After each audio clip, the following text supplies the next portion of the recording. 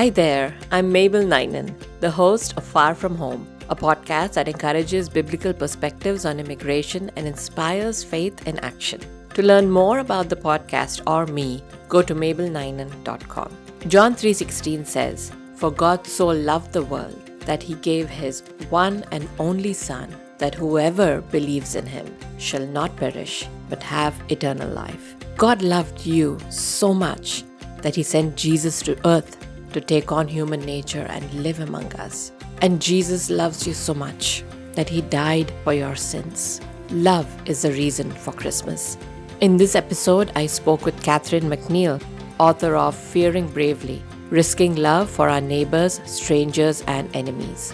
We discussed the relationship between love and our Christian identity and the various kinds of fears that keep us from loving others. Jesus calls us to love not only our neighbors, but also strangers and our enemies. And this is not easy. But God's unconditional love toward us can motivate us and give us the courage to take a risk and show Christ-like love to others. Friends, this Christmas season, I want us to dwell on this Bible passage from John 13, verses 34 and 35. "A new command I give you, love one another. As I have loved you, so you must love one another. By this, everyone will know that you are my disciples, if you love one another. The world will know you're a follower of Christ by your love." So I hope your Christmas is filled with love. Maybe there's someone in your life you consider unlovable, or maybe there's a stranger that lives in your neighborhood who is so different from you that for some reason he or she makes you fearful. God is asking you to surrender your fears and doubts to him and step out in his love. Today is the day to love freely. So Merry Christmas to you and your family. Enjoy this episode, and please share the holiday cheer and love by sharing it with your friends.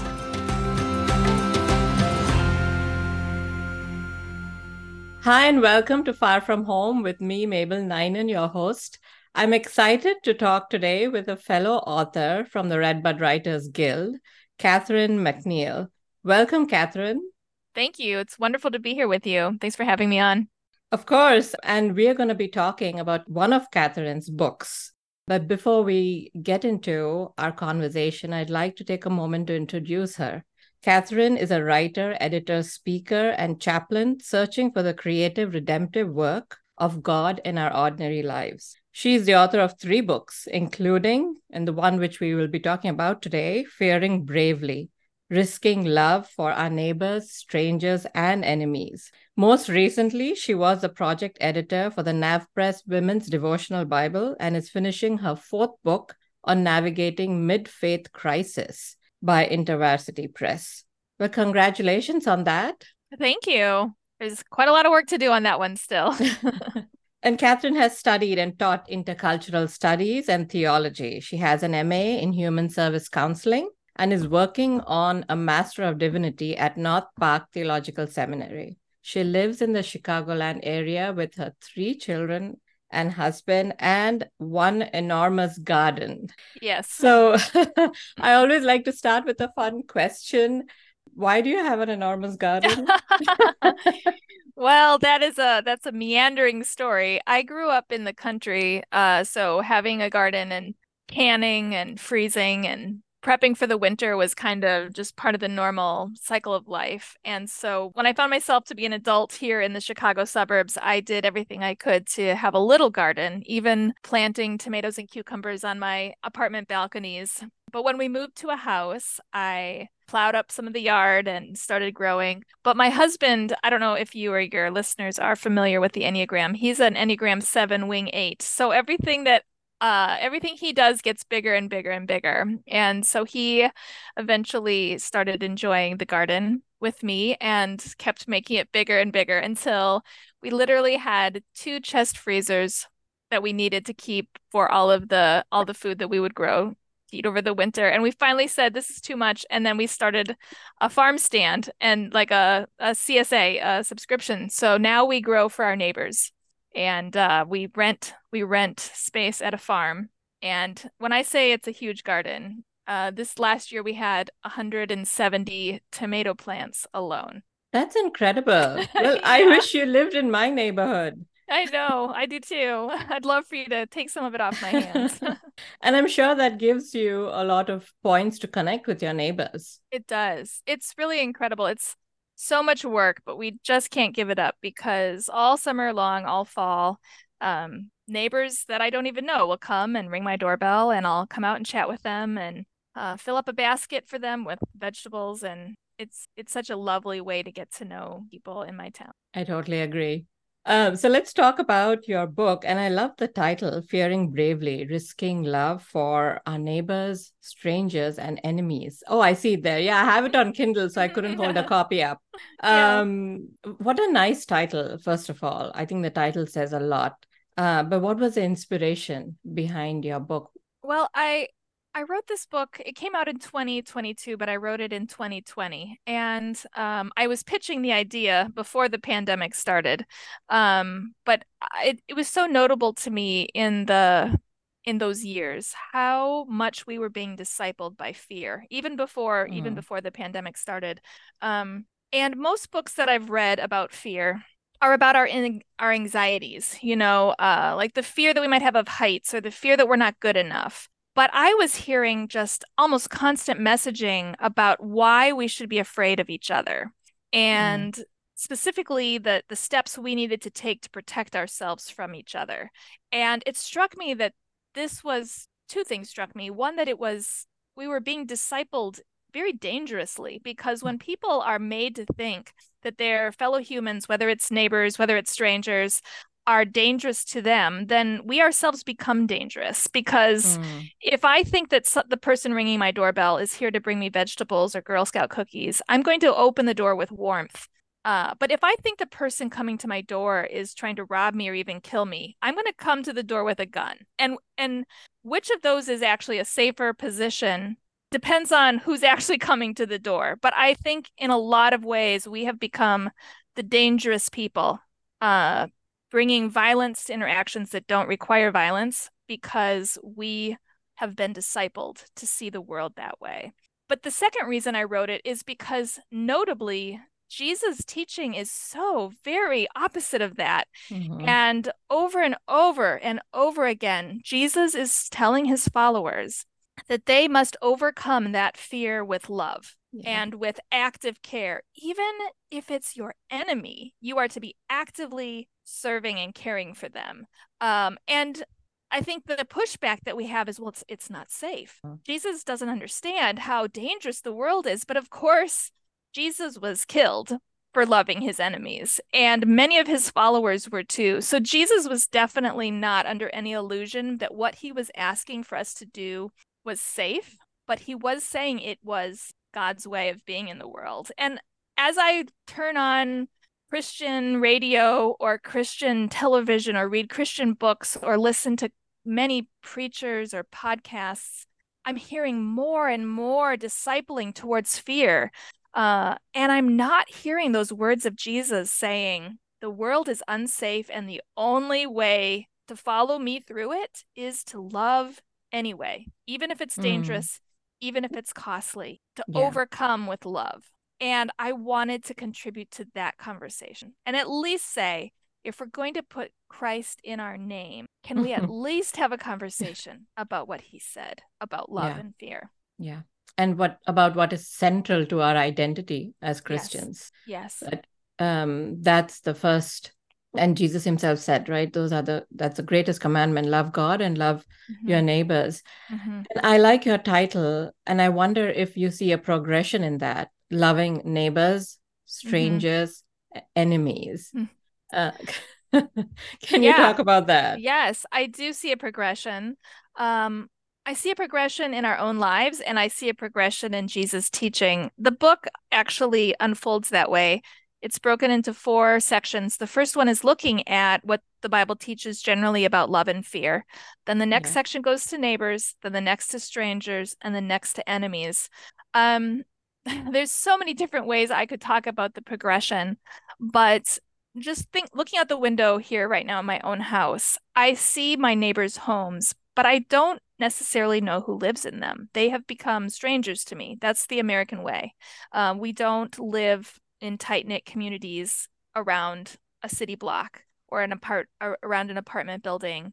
And because they are strangers, it's likely that I would become suspicious of them. I don't know them. I don't Mm. understand what they're hoping. I don't understand what they're fighting against. Like maybe they have a terrible illness and that's why they're coming home late at night. Or maybe they're playing loud music because they have a baby who won't sleep. And so whatever, because I don't have empathy for them, it's hard for me to be generous with them. It's easy for me to become suspicious.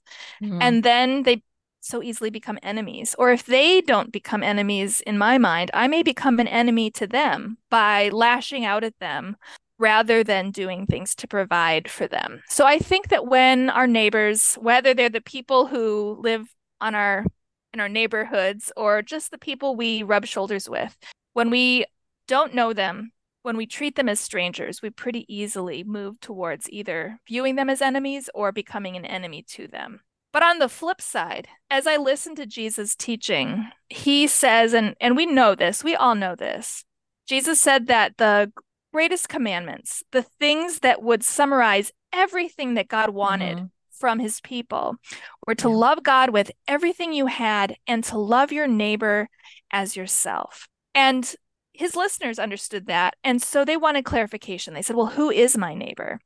And when they asked for that clarification, Jesus told a story in which it's a stranger caring for another stranger in the midst of an incredibly dangerous situation that was obeying God's command to love their neighbor. And so immediately, Jesus expands his teaching to include not just the people who live near you, not even the people you work with or the people you see at the grocery store, but anyone who's in need, even if they're a stranger, even if it's a dangerous place, because it was. I think the story of the Good Samaritan is expertly written. Jesus put so much nuance into it.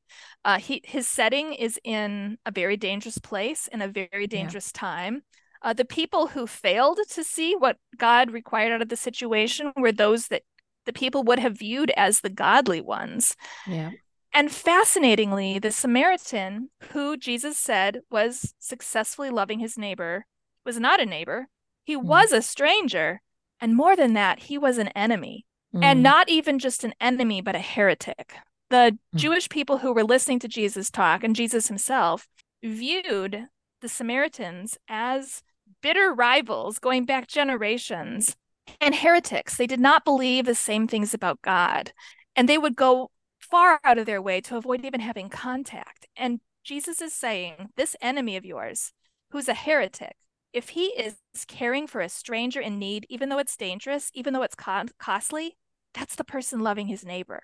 So Jesus simply says, love your neighbor as yourself, and then tells this story that demonstrates that in God's eyes, that means loving strangers, and it means loving enemies, and it means doing so even if it's dangerous, and it means doing so even if it's costly. And that's, Jesus got into a lot of trouble for telling stories like that. And again, I wrote this book because I'd love to not just gloss over those teachings. Like Mm. that's not easy to apply. Yeah. I'm not going to be able to do that by myself. I'm going to need a Mm. community of devoted people wrestling with what that looks like. And I want to start that conversation. But I know for sure that it cannot include the rhetoric that we have stirring up our fears about each other and how dangerous our communities are and how dangerous immigrants are and how carefully we need to protect ourselves and our children. There's no room for that Mm. in loving our neighbors as ourselves. Yeah. Yeah. Absolutely. And I found this very surprising. Actually, I don't know why I should be surprised, but you had a statistic in your book from research done in 2020, I think by the Public Research Institute, Religious Mm. Research Yeah. Institute, Mm-hmm. that over 50% of white evangelical Christians view immigrants as a threat. Yes. And so, if Jesus were here right now and he would tell that parable of the Good Samaritan, he would probably use the example of an immigrant whom, you know, so many Christians view as a threat, Mm-hmm. and Mm-hmm. view as dangerous. So, can you talk a little more about loving our immigrant neighbors, Hmm. loving immigrants, and why is that so central to the teaching of the Bible? Wow. How much time do you have? Um, this is a topic that's near and dear to my heart. My great-grandparents immigrated here. Almost everyone who lives in America, unless they are an indigenous population, has an immigration story. But Yeah. I recognize that with generations under my belt and my white skin, for example, I am seen as a native to this country. And that comes with some degree of power and privilege. And as a Christian, I am called, commanded to lay aside anything of power or privilege that I have for the sake of the whole community. So, as a Christian, this matters to me a lot. Mm, Specifically, it matters to me because I live in a community that is very heavily populated by very recent immigrants. 50%, I think it is, either uh, came here on their own or came here with their parents, or their parents brought them here, or were born shortly after their parents arrived. So my neighbors are literally immigrants. And again, it has been stunning to me to hear how Americans, even American Christians, and sometimes especially American Christians, talk about my neighbors. Not by name, of course, but by demographic. And it is a free country. We are allowed to say what we want to say and believe what we want to believe. But Christians have a different calling and a different commandment, and that is to mm, provide hospitality, to care for strangers as though they were our own families. And I do not see that calling being practiced by very many churches, by very many Christian communities, not none, but it's not the loudest voice. yeah. Um, all throughout the Bible, God makes it very clear that his people were strangers, they were travelers, they were wanderers, they were immigrants, and as a result, they must care for strangers, wanderers, immigrants. We could walk through dozens and dozens of passages in the law, in the prophets, in the historical books, in the gospels, in the epistles, Mm, where there's no two ways about it. God is saying again and again, the strangers among you need to be treated with the care and the dignity that you would treat your own family. mm. That's what the Bible says. Um, and that's just not something for all the conversations that we have about, do we take the Bible literally? Are we a Bible believing nation? Are we holding each other to the standard of a biblical worldview? Somehow that's not getting discussed. Yeah, But all throughout the Bible, before Jesus, during Jesus' life, and after Jesus, caring for the strangers among us is foremost among the things that God feels is important to talk about. And I think yeah. partially it's because when you are far from home, you are more vulnerable. Mm, Any of us who are traveling need to rely on the goodwill and the ability of the people who are local to see mm. human dignity in us and extend that to us. Yeah, Yeah. absolutely. Yeah. And so my question is looking at that statistic, right? And you all pointed out that we as Christians should be doing the opposite, which is loving strangers. But here we are seeing them as a threat. Mm-hmm. And so, can we maybe talk about some of the reasons why Christians or even Americans, American Christians, see immigrants as a threat? What is it that they fear? That's such a good question. I say at one point in the book, I don't think I could find the exact quote right now, that Jesus said his true followers would be known for their love. Mm, And if that's the case, then I think it's possible that his true followers are not the ones using the word Christian, because the word Christian is just a word. It's just a label. I could build a snowman and put the word Christian on it, but it does not mean that that snowman is following Jesus. And yeah. what Jesus said is that we need to look at the fruit. And it's not my place to call anyone's salvation or relationship with God into question. I'm not doing that. But if there is a group of people that have been overcome by fear rather than overcome by love, that are mistreating immigrants rather than providing hospitality, I would struggle to define us. I have to include myself in that. I would struggle to define us as people who were genuinely and actively following Jesus. Um, I think in many ways we have taken the word Christian and and assume that as long as we're holding up the card that says Christian, we don't need to dig into what Jesus said. We don't need to ask ourselves what it requires of us or what kind of a lifestyle discipleship requires. So I think partially that's it. We just don't know. We haven't thought about it. We haven't looked. Yeah. Also, without a doubt, our fears have been exploited by those in power and those who want to have power. Because, just to give an example, if I tell you that a terrible storm is coming to your area and it's coming straight to your house, and the only person who can give you information about it is me, you're going to stop everything you're doing and going to listen to me because you're afraid, and I'm offering you information that can lead you to safety. And that could be a beautiful thing that I'm providing for you and your family, but I could easily exploit that so that Mm. you'll do whatever I want, because that's Yeah. how you're going to know how to stay safe. And that is Yeah. definitely something that I think is happening throughout American culture and also within what we would call Christian culture, that those who want power are exploiting our fears so that we will continue to give them power, that we will continue to give them our attention and our money. And so they just keep talking about the things that make us afraid. Mm. So that we'll keep tuning our radio station in, so that we'll keep on reading their newsletters, we'll keep buying the books, whatever. So I do think that there is a degree to which we are being exploited, Yeah. um, and, Yeah. and being discipled by fear because it's such a low-hanging fruit. It's part of how Yeah. we're wired as humans. Yeah. And it's a good way to be wired that way. It's natural. But Jesus is calling us to a different way of being in the world that Yeah. requires us to rely on each other. And for many reasons, we have not opted into that. Yep, yep.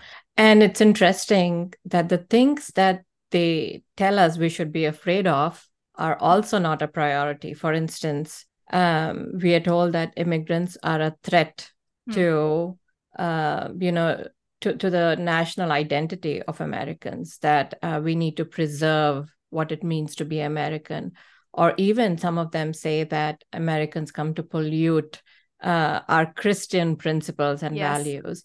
And I think, like, how important is it Hmm. to see the preservation of any country's national identity as being, of a higher value Hmm. than Hmm. our Christian virtue of showing Right. love, right? That should take precedence over you wanting to. I'm not saying don't protect the national borders and security, that's one thing, but seeing people as a threat to, we might lose our American identity, which is actually Hmm. not real, but that somehow becomes priority over we Yes. should show Christian love. Yes. Yeah. And I Yeah. think Jesus says we can't serve two masters.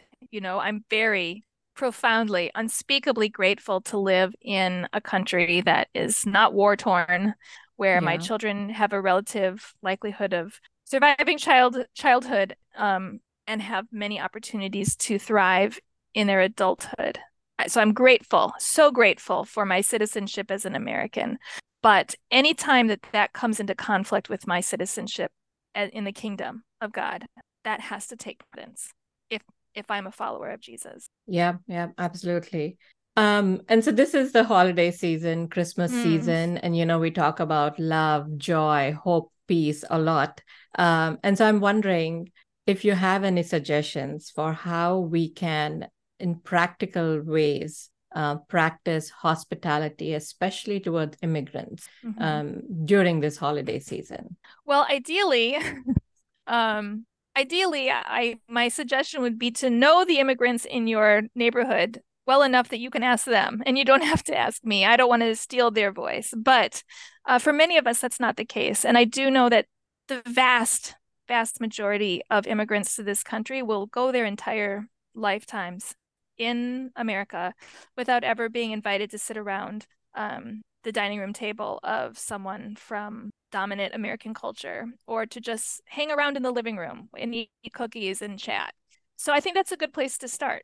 Figure out who lives in your neighborhood that wasn't born here, and get to know them. Have them over for a meal. Have them over just like you would any other friends you were wanting to get to know. And from there, it's going to snowball. Like, I know which of my friends have a doctor's appointment this week that they're worried about. And I know who needs someone to watch their baby so that they can go to work tomorrow because their child, once you know someone, you know how to love them because you know them. And Yeah. so, but the first step is to know and to be known. And I Mm. think a lot of times during the holidays, we look for ways that we can give without receiving. But that has so many downfalls. It's good to put a gift in the toy drive, and it's good to write a check to a charitable institution. Don't stop doing those things. But what is really transformatively loving is when we have skin in the game, when we are Mm. saying, I'm not just giving you like a turkey or a box of toys. I am choosing to enter into a relationship with you. And I Mm. acknowledge that that means that you're going to change me too. And that I'm going to realize there are things that I need that you can provide for me, and that I have vulnerabilities that you can ease. And suddenly it becomes a relationship which is a two-way street. Yeah. And that's where everything changes. So, circling back to your question, I would say start inviting someone over, have someone to your Thanksgiving feast that has never had turkey before, that has never celebrated Thanksgiving. And then see where your relationship. So what you're saying is use these holidays as an opportunity to start getting to know your neighbors and to build a relationship. Don't just do it because it's a Christmas season and you want to feel good, Yes. that you've done something good, that you've Yes. given, but use that as an opportunity to start a relationship and to keep that going throughout the year, Christmas or not. Yes. And I Yes. love this passage in your book. So I'm not quoting word by word, but you said from Hebrews 13, I believe it says, show hospitality to strangers, right? Because you Mm-hmm. never know, you might entertain angels Yes. by Yes. doing that. And you might become angels yourself Yes. when you become Jesus's hands and feet by showing love to others. And I thought that was beautiful. We have an opportunity here during Christmas to actually be angels to someone, to be God's Yes. messengers of love and kindness. And I hope that our listeners and viewers don't miss out on that opportunity. And like you said, try to do it in community. We need one another to overcome our fears and love others. And we also need to rely on the Holy Spirit to give us that love and to give us wisdom and discernment as Yes. we reach out to our immigrant neighbors. Yes. Any final thoughts, Catherine? Hmm. What do you want to say? I think my final thought is just a reminder to me, to you, to the listener, that God is here and God is love. And God has said that in him there is no darkness at all, and that his love casts out fear. So I know a lot of people will hear that God wants us to do something and become paralyzed. What if I Mm, fail? What if God casts me out? What if I'm not good enough for God? And I just want to say that that's not what this story is about. This story is about God who created us in love, who loved us before the world was even formed, who loved us before we were born, who has loved us all along, who says that the story ends with a tree whose branches gives healing to all the nations. Like, this is a story of abundance, an abundance mm, of God's love. You cannot lose God's love. You lose the fact that God wants to be near you. And so, because of that, because God is here and because God's love is sure, that's why we have the power and the courage to love others. So if you're afraid that you're failing, that God is unhappy with you, please just take a deep breath mhm. and rest in God's unfailing love, because it is that love that is promised to overcome. Amen. Thank you so much. Thank you Thank for you. speaking to us about love and hospitality during this time of the year. And I hope that listeners will and viewers will read your book. I'll put the links to your Amazon page and other pages in the show Thank notes. you. So grab a copy of her book. It's a great book to read, especially during the season or anytime you're listening to this. So thank you, Catherine, for sharing your views and sharing your heart with us. It was an honor and privilege to talk with you. Thank you so much for your hospitality. It's good to be with you. Thank you for joining us today on Far From Home, a podcast that encourages biblical perspectives on immigration and inspires faith in action. I'm your host, Mabel Ninan. I would like to invite you to join our private Facebook group, Far From Home Podcast, a place where you can share your thoughts and comments. I also share extra scenes and behind-the-scenes snippets on this Facebook group. I can't wait to meet you there and listen to what you have to say. If you want to know more about Far From Home or about me, go to mabelninan.com.